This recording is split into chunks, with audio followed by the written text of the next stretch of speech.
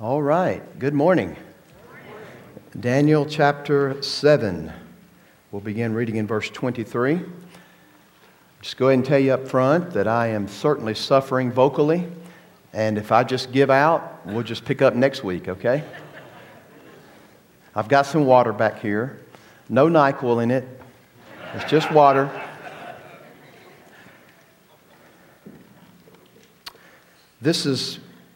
The subject again is the little horn and the saints, part 2. If you remember last week, we finished out in verse 22. But listen to the word of the Lord. Beginning in verse 23, Daniel is going to be fixated on this fourth kingdom, and in particular, this little horn that rises up out of the midst of the fourth kingdom. The Bible says, "Thus he said, as for the fourth beast, there shall be a fourth kingdom on the earth, which shall be different from all the kingdoms. And it shall devour the whole earth, trample it down, and break it to pieces. As for the 10 horns, out of this kingdom 10 kings shall arise, and another shall arise from them. He shall be different from the former ones, and shall put down 3 kings. He shall speak words against the Most High, and shall wear out the saints of the Most High, and shall think to change the times and the law, and they shall be given into his hands for a time, times, and half a time," or 3.5 years. "But the court shall sit in judgment, and his dominion shall be taken away, to be consumed and destroyed to the end. And the kingdom and the dominion and the greatness of the kingdoms under the whole heaven shall be given to the people of the saints of the Most High. His kingdom shall be an everlasting kingdom, and all dominions shall serve and obey him." And here's the end of the revelation thus far for Daniel. "Here is the end of the matter. As for me, Daniel, my thoughts greatly alarmed me, and my color changed, but I kept the matter in my heart." Now, this is an important passage of Scripture, because it is this particular passage of Scripture that sets forward most people's interpretive grid about how they view end-time events, or eschatology is the word. I took a class in seminary. Of course, you take New Testament, of course, but I took multiple classes in New Testament because that was my major. And I took a class called Daniel Revelation or the doctrine of end times, or eschatology. And I'll never forget, Dr. David Lanier would remind us that end-time events and the study of eschatology should serve more for us like guacamole. Now, I've never sat down and eaten a meal with just a bowl of guacamole and nothing else. Now, it's great to spice up your food and your meal, but you're a fool if that's all you ever eat, all right? And so there's a sense where we can be so enamored with end-time events that we fail to actually live out the Christian life in between the times that you trusted Christ and you're going to see him face to face. So just a reminder that yes, this is very, very important. It should be an encouragement for obedience when you study end-time events. However, we don't want to be enamored with every horn, with every aspect of this, and try our best to figure out everything. Some things we're just not going to know. But Daniel sees this fourth beast. The text says it's different from the other 3. In verse 24, the Bible says it has 10 horns. Incidentally, John the Apostle in the book of Revelation will pick up on these very themes. Yet, in all of this, he's extremely interested in this other horn that will arise out of the 10. And we saw that last week. We tracked with this. So the text says that he is different. He's going to subdue 3 kings. And notice what he says in verse 25. The Bible says, "He shall speak words against the Most High, and shall wear out the saints of the Most High, and shall think to change the times and the law." So keep your finger there in Daniel 7, and flip over with me to 2 Thessalonians chapter 2, looking at verse 3.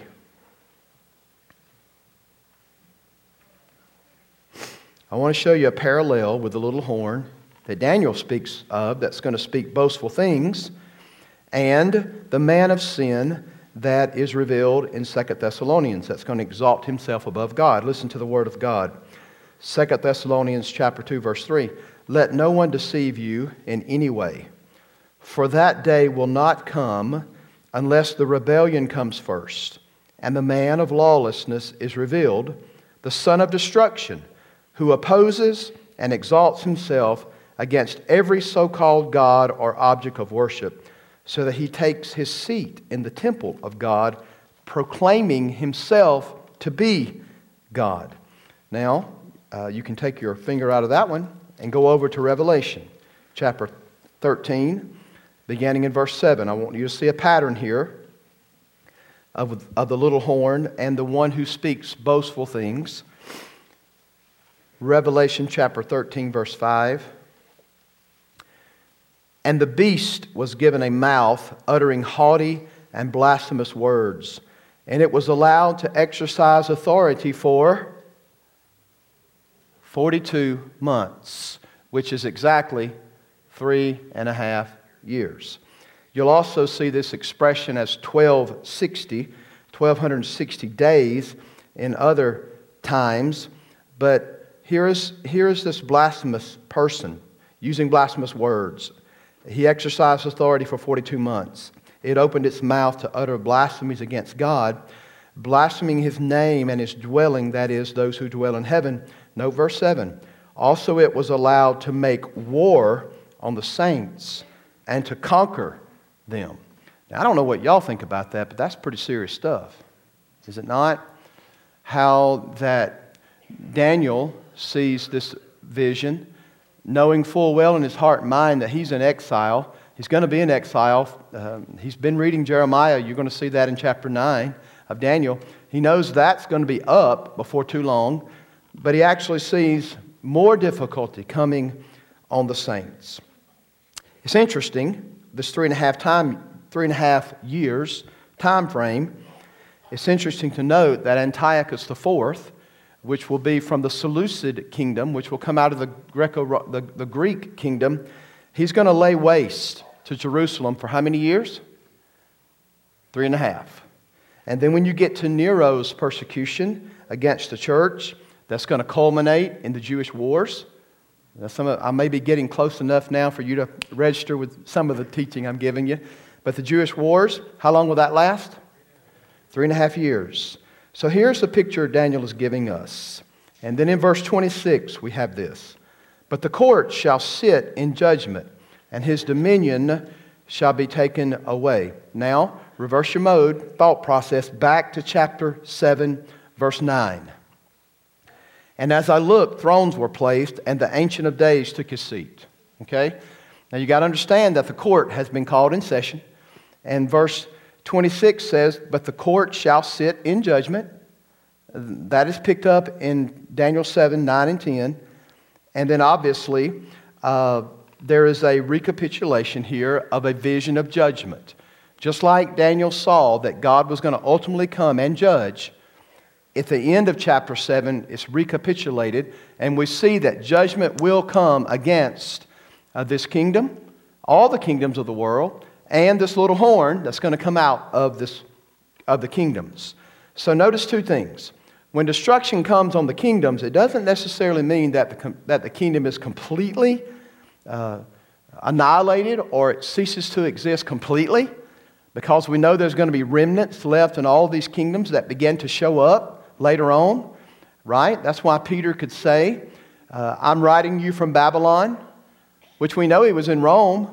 But what was he saying? Well, some of the characteristics of Rome, it looks like Babylon.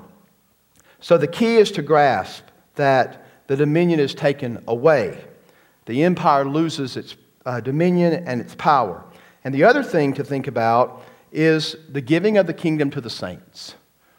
Now, that's a sermon within itself, and such an incredible blessing that the very kingdom has been given to you. And note this, and the kingdoms and the dominion and the greatness of the kingdoms under the whole heaven shall be given to the people of the saints of the Most High. Check this out. All the kingdoms of the world, plural, will be given singularly to the saints of God. And note this. Who does this kingdom ultimately belong to? Chapter 7, verse 13. I saw in the night visions, and behold, with the clouds of heaven there came one like a son of man. And he came to the Ancient of Days and was presented before him. And to him was given dominion and glory and a kingdom that all peoples, nations, and languages should serve him. So check this out. Notice the plural change from all the kingdoms of the world being given to the saints. But notice, his, y'all see that in the text? His kingdom shall be an everlasting kingdom. So the kingdoms of the world become the kingdoms of the saints, but Daniel will shift to the plural, from the plural to the singular of his. Why? The his of verse 27 is the Son of Man in verses 13 through 14. Are you Bible students tracking with me? Right? You can clearly see it aligned in the text. So clearly Daniel's teaching, which is going to also be restated in the Apocalypse, the book of Revelation, is that it is the Son of Man who wins the victory. And his people rule, and his people reign with him. What we actually see in verse 27 is a reflection of our union with Christ. When you have Jesus, ladies and gentlemen, you have it all. When you have Christ, you have it all. And that union is so vitally important. We have the revelation ending in verse 28, and Daniel's reaction is commensurate at this point with the disturbing nature of the vision. Now, it's all going to end well, folks, isn't it? But what Daniel sees disturbs him because these little horns that are going to come in successive order are going to wear down the saints of the Most High God. We just saw that not only in Daniel, we saw it in 2 Thessalonians, we saw it in the book of Revelation. So, Daniel's in exile, folks. He's 85 years old. Just think about what he has seen. The Bible will tell us in chapter 9 that he becomes a student of Jeremiah. And he starts calculating Jeremiah's prophecies. How long is Daniel's exile supposed to last? 70 years. So there's great hope in Daniel. Man, this thing's about to end. Well, it's obvious that he's sitting in the Babylonian captivity. He knows that one of the beasts coming up is Babylon. Well, he begins to see the second beast emerge and the third. But folks, this fourth one is something out in the future. And it is absolutely terrifying to Daniel. And again, it's going to end well. But if you are Daniel, you know what the first kingdom is. You got a good hunch what the next one will be. Then you have this third kingdom with no reprieve that's going to be worse than the other ones. And then yet there's one coming that's going to be the most difficult of all persecutions that befall the people of God. And Daniel is extremely fixated on this coming kingdom. Now, y'all want to have a little seminary class this morning?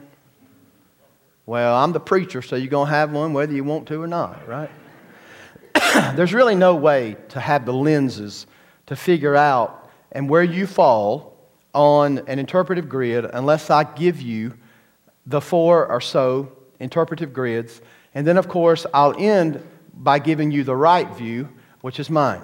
Okay? All right, let's pop one of them up there. And if I give out, we'll just stop. The first one is called futuristic. Now, this is the famous interpretive grid behind the Tim LaHaye and Jerry Jenkins Left Behind series, which I think they got left behind when they read their Bibles. But as evidenced of the early church, it would be safe to say that futuristic or futurism is a natural result of the plain reading of the text. Now, we call that sensus plenior. What is the plain sense of a text when you read it? And obviously, some of this, when you read, definitely has to be future, if you're reading the Bible correctly. So, there is a group called dispensationalists, or dispensationalism, and they are futurists. Now, you can be a futurist and not a dispensationalist, but you can't be a dispensationalist and not be a futurist. And basically what dispensationalism is that God's plan of salvation was through a series of dispensations and or stages centering on His election of Israel as His covenant people. A dispensationalist would see the church age as nothing more than a parenthesis, bracketed off in between God's activity of dispensations. So the 10 horns, from this perspective, is going to be what they would call a revived Roman Empire. And it will come to fruition at the end of all time. They estimate that it'll be a European Union. This is all absolutely futuristic. In other words, when they read Daniel 7, like I've preached it to you, they're going to see pretty much everything in Daniel 7 as stuff that is out there in the future. Every bit of it. So, the little horn is going to be the future Antichrist. He will subdue 3 horns. And the basic belief is that he will have 3 European markets that will resist him, and he overcomes all of them and subdues them. Well, what does it mean? He speaks against the Most High. He actually claims deity. He persecutes the saints. And for a dispensationalist, they would believe during the first 3.5 years of the tribulation period. He will change religious laws. Y'all see that? And shall think to change the times and the law. Well, what does that mean? Well, he will seek to change religious laws, especially in how it relates to the Jewish people. The saints will be given into his hands for 3.5 years, would mean, the first 3.5 years of the tribulation, and it's commonly identified as the Great Tribulation period, the time of Jacob's trouble. So from this perspective, there's very little, if any, fulfilled in the past, and for that matter, nothing in the present, and everything there is all in the future. So what do y'all think about that? Any takers? The second view is called preterist, and that's just a fancy word for saying the past. So you got one group that is all future, and the reason I give you these names is because I'm expecting you to do your homework, right? To look these up and to think about it and see what you think the Bible says about it. So this simply means past. In other words, when they read Daniel 7, they would feel like everything in Daniel 7 was fulfilled in the past. Every bit of it. The 10 horns would represent the 10 provinces of the Roman Empire, or possibly a senate. So 10 is not necessarily taken literally. In this view, it can be symbolically speaking of the fullness of the Roman Empire. The little horn is not seen as one person, but the Caesars. Now, if you remember Roman history, it started as a republic. Did y'all know that? So did our country, right? Then Julius Caesar comes along and seizes power and becomes the Caesar or the emperor. So Rome goes from being a republic to an empire under the Caesars. So the little horn is the successive line of Caesars. The subduing would be the pulling away from the Senate. The speaking against the Most High would actually be Caesar speaking against one another because they all claim to be God, right? They claim deity. In this view, the wearing down of the saints will be referring to the Roman persecution against Christians under the Roman Caesars. Remember, it started under Nero, and it carried through Vespasian, and all the way through Trajan and Domitian. So the changes in law would be that the Caesars perverted human and divine laws. And the 3.5 years would only be symbolic as established of a time when God would terminate and end this particular war. And the half time would mean that at a certain time, God will make it shorter. He'll just cut it off. That's the symbolic understanding. Did you know there's a preterist view number 2? That's also out there. And it believes that the 10 horns were the 10 Caesars, and the little horn is Herod the Great. Y'all remember that rascal? I mean, folks, if you were a Jew living and you knew something of the preterist view, and you were thinking about the past, and you were living during Herod's day, son, I'm telling you, you would certainly identify this cat as a little horn. He was part Jew, part Roman, Idumene. He would end up being the king of Judea. And then there would be a successive series of these Herods in the New Testament. And all of them, without exception, are going to persecute the church. The subduing of the three horns would be three emperors giving their power to the three Herods. And history tells us that the Herod family increased in power. The opposition to the Most High, they would say, is Herod's opposition to who? Jesus. Y'all remember the story? Herod found out where he was going to be born. He inquired of the wise men, where did you go? So they would see this as being fulfilled in full in the past. Acts 12, Herod is boasting of great things. Y'all remember Acts 12? I did preach all the way through Acts. He boasts of great things, and what does God do? Strikes him down immediately and kills him. So people start, it's easy to see some links in your interpretive grid, whether you see it all as futuristic or all in the past. He would eventually he does kill James, Herod does, and he eventually tries to kill Peter. The change in times and laws they would say is an attempt to change God's decrees involving the Son of Man and the saints. And the saints given into his hands would be Nero's persecution, or merely symbolic from Pentecost AD 70.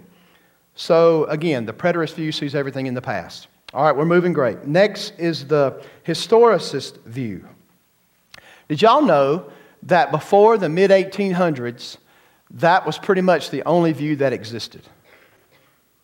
Isn't that interesting? That no one ever read Daniel before the mid-1800s and thought, you know what? All this is in the future. And for the most part, they never read it and thought, every bit of this is in the past. So this is kind of fascinating to me. The 10 horns would be the Roman Empire divided into 10 empires after its fall. The Roman Empire falls in the late 400s and actually divides into 10 empires. And the little horn that emerges from the 10 horns is actually the papacy, which we know as the Roman Catholic Church. This was the view that was held for 1,200 years. That's the actual view, and many, many, many people believe this to this day. So the little horn that emerges in the 10 horns is actually the papacy. Now this is not the Pope in particular, but the power of the Pope. Because we know that popes came and popes died, right? So this, again, to subdue 3 horns would refer to the 3 states that were overcome and that were all incorporated into the Holy Roman Empire. That's what happens, by the way, when the Roman Empire falls. It falls into 10 European states that end up comprising the Holy Roman Empire. So the most would speak of the popes claiming to be the vicar of Christ on earth as speaking high and lofty things to God. In other words, when a pope claims to be the actual vicar of Christ on earth, then that's called blasphemy. Are y'all listening? And that's literally what the Pope believes. When he takes the seat of Peter ex cathedra, he is actually the vicar of Jesus Christ on earth. And I don't care who you are, if you've read your Bible, that's blasphemy. And so they would look at that and think that this had to be the Roman Catholic Church. Today, did you know that 90% of persecution that comes toward Christians comes from the Islamic faith? Did y'all know that? But did you know and understand that roughly 600 AD up into the 1700s, the vast majority of persecution upon Christians was actually perpetrated by the Roman Catholic Church? If you don't believe this, just pick up a copy of Fox's Book of Martyrs and read it. So the changes in times and laws would be the institution of the holy days or obligations of things that you think are going to make you become a Christian. But in reality, you're not saved by works, you're saved by grace through faith. So they would see those as perverting the gospel. So the saints given in hands for time and times, and half a time would be very interesting. They turn it around and make it years. So they take 1260 turn it into years. So if you start at 1400 and go to 1700, right, somewhere in there, you're looking at 1260 years. Now, folks, if you're going to make it fit your system, you have to change some stuff, right? No, you're not supposed to change anything, okay? But that's what they did. It has to fit their system, so they do this. They would say that this ended at the French Revolution. You got to fit this 1260 years in there somewhere. Okay, there's one more, and it's called the Idealist. And it says that the 10 horns are the fragmented kingdoms that grow out of Rome. So Rome is destroyed in the late 400s.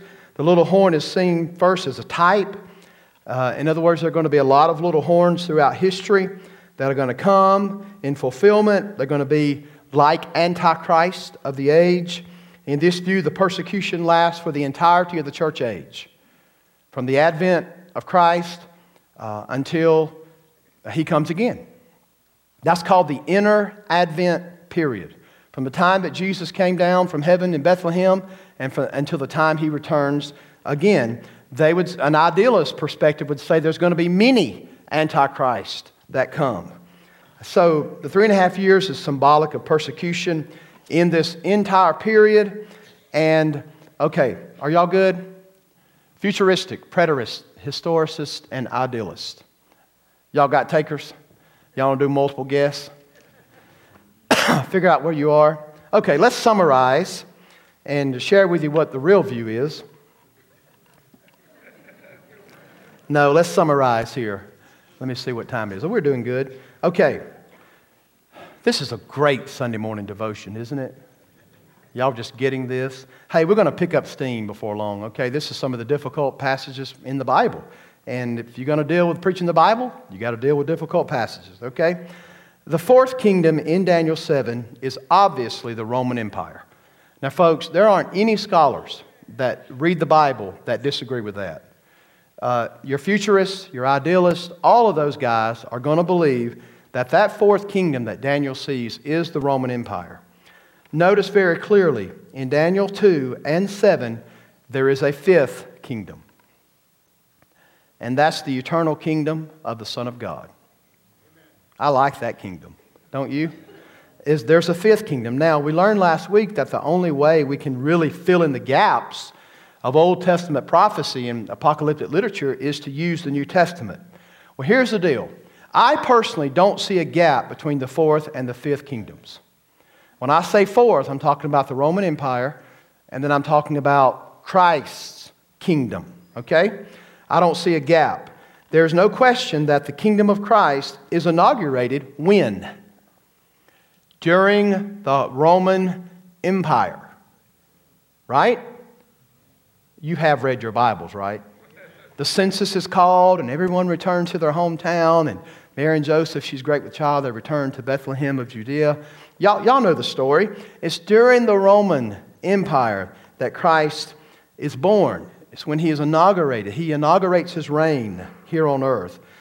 So the fifth kingdom is established with Christ's ascension into heaven, having completed your redemption. Right? Listen to this, 13. I saw in the night visions, chapter 7, and behold, with the clouds of heaven there came one like a son of man. Folks, that's not coming to earth. That is one going to the Ancient of Days. Direction is important here. This is not the second coming. This is Christ fulfilling His mission. How many times did He say in the Gospels, I'm going back to my Father and receive the glory that I had from the beginning? He was here on a mission. He was here on a mission to redeem sinners, to accomplish our redemption.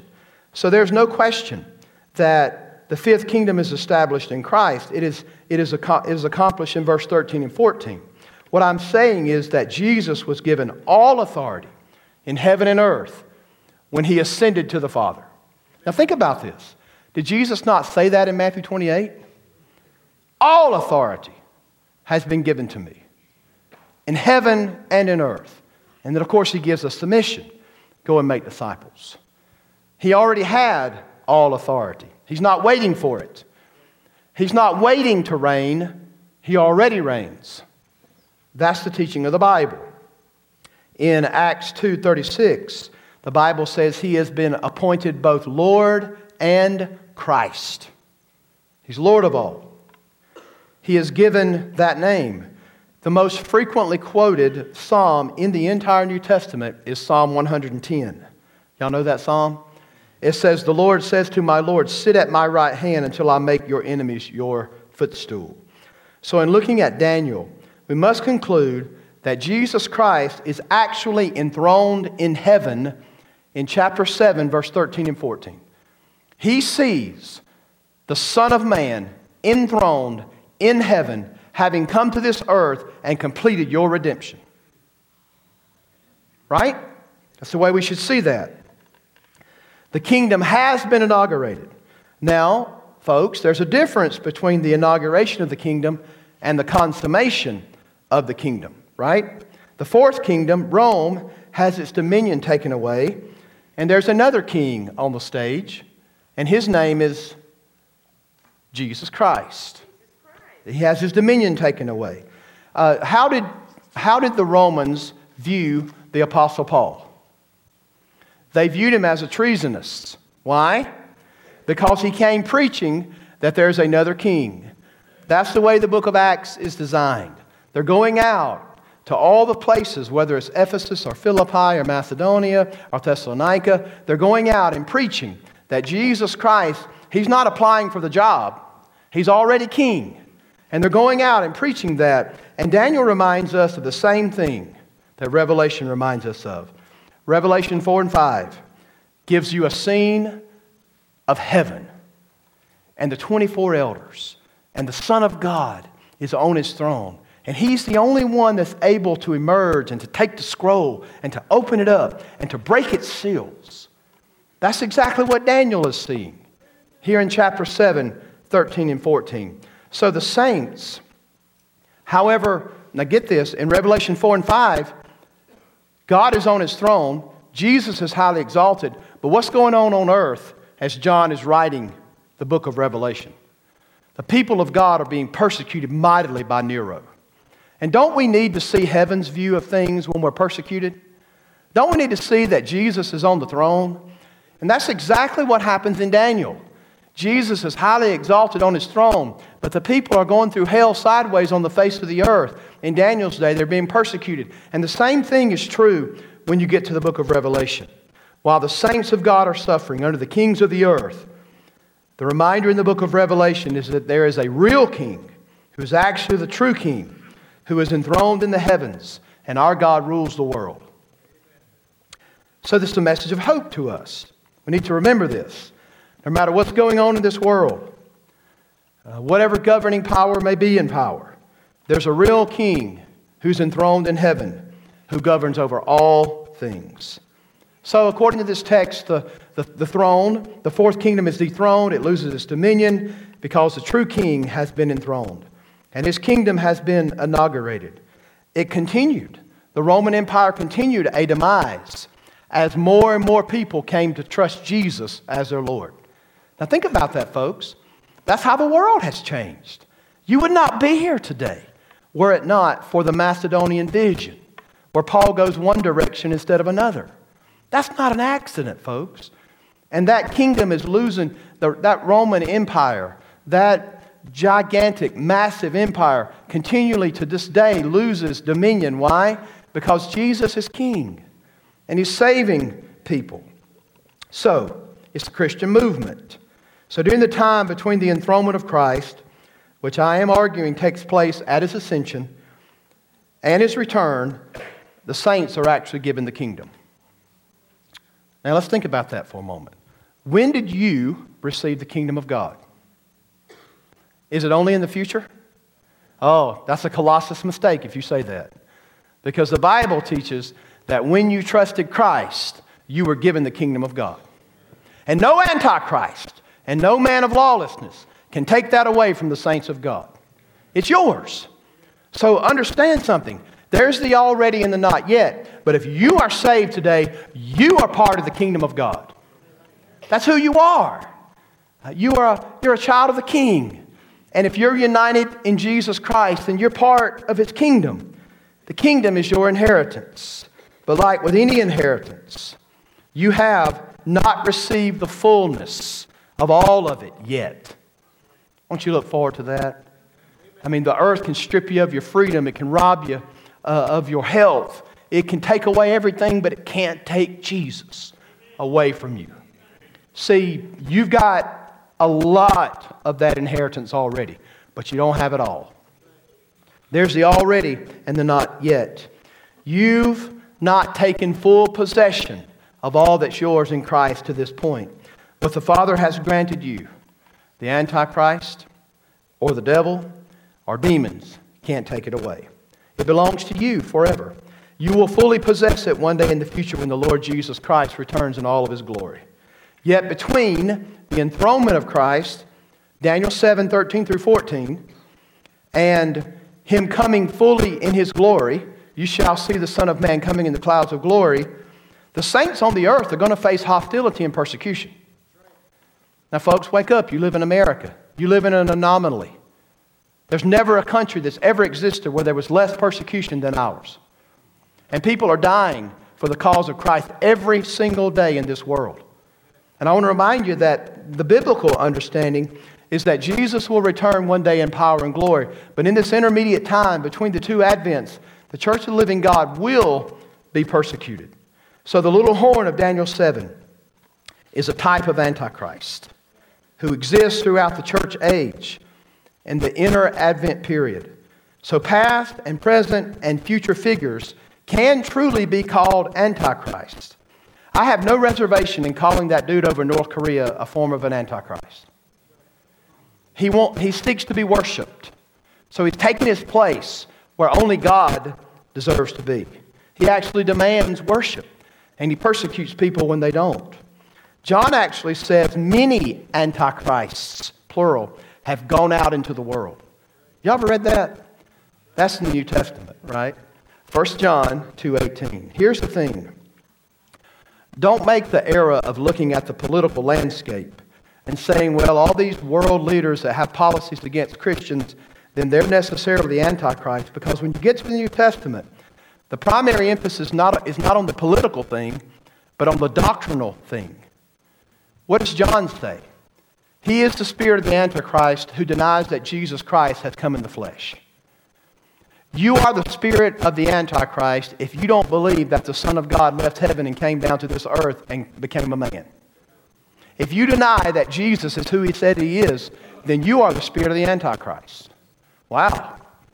So the emphasis, don't be enamored with political figures who are opposing the gospel and are blasphemous dictators. We need to be mindful of those wolves in sheep clothing that get inside of the church of the living God and try to make you compromise on doctrinal issues. And the biggest doctrinal heresy in the world is to not get it right concerning who Jesus Christ is. John says, you know who the Antichrist is. It's the one who denies that Jesus has come in the flesh. The other thing to remember in the New Testament emphasis is the danger of being deceived by it. The Bible says to us that the very elect can be deceived. We need to wake up. So, little horn is the type of Antichrist that exists throughout the church age, and there will be a final Antichrist one day in the future. I believe at the end of this age that there will be a personal Antichrist who arises in power, and he will be destroyed at the second coming of the Lord Jesus Christ. For this information, look it up in 2 Thessalonians chapter 2 and read that. The characteristics and the pattern and the trajectory go something like this. Are you ready?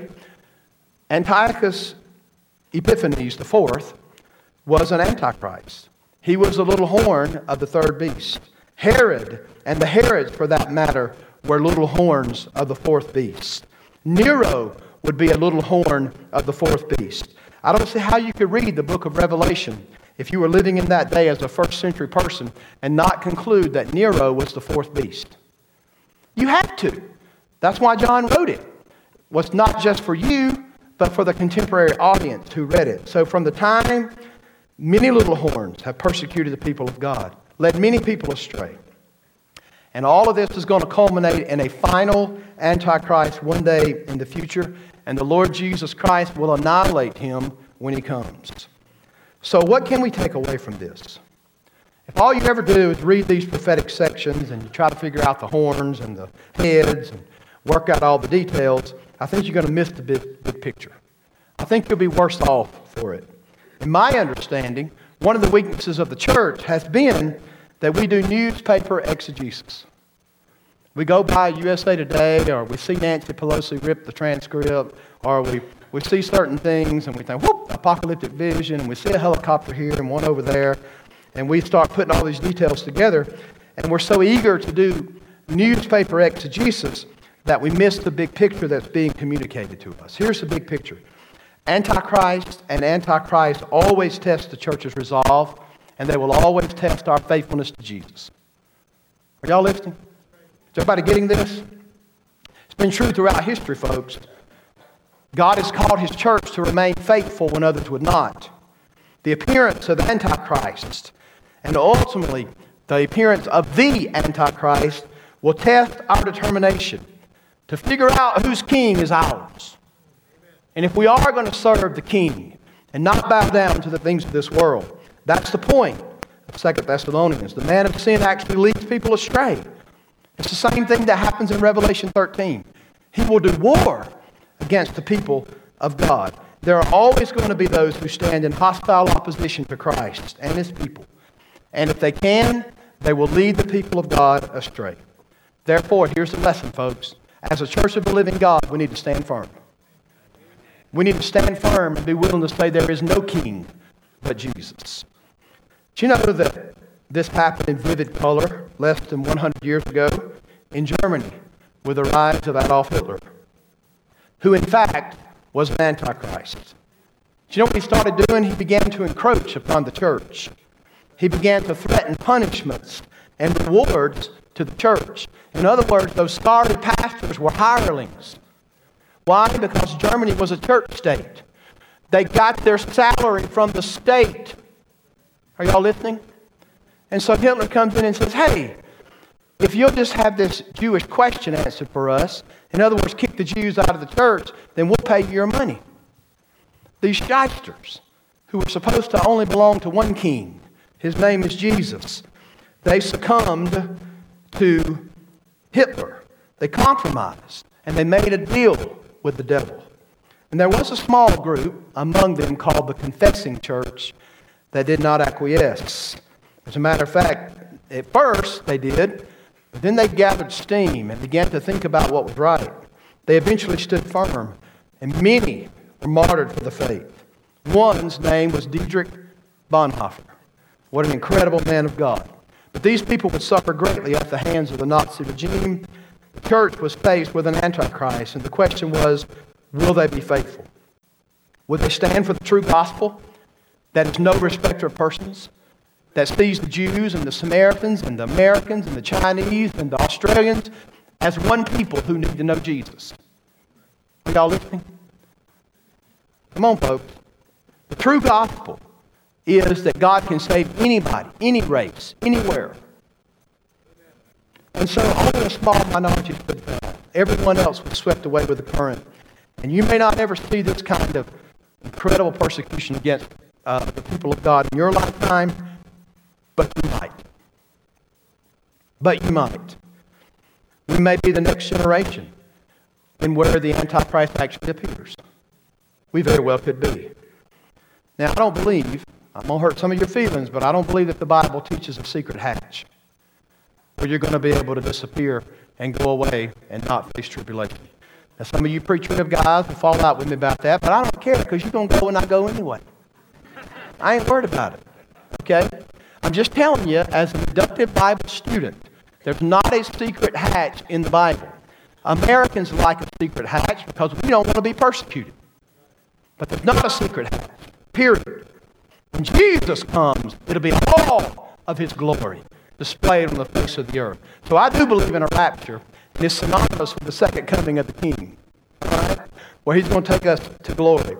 So again, when the people were forced in the Roman society as believers to recant the faith, all they had to do, they didn't even have to believe it.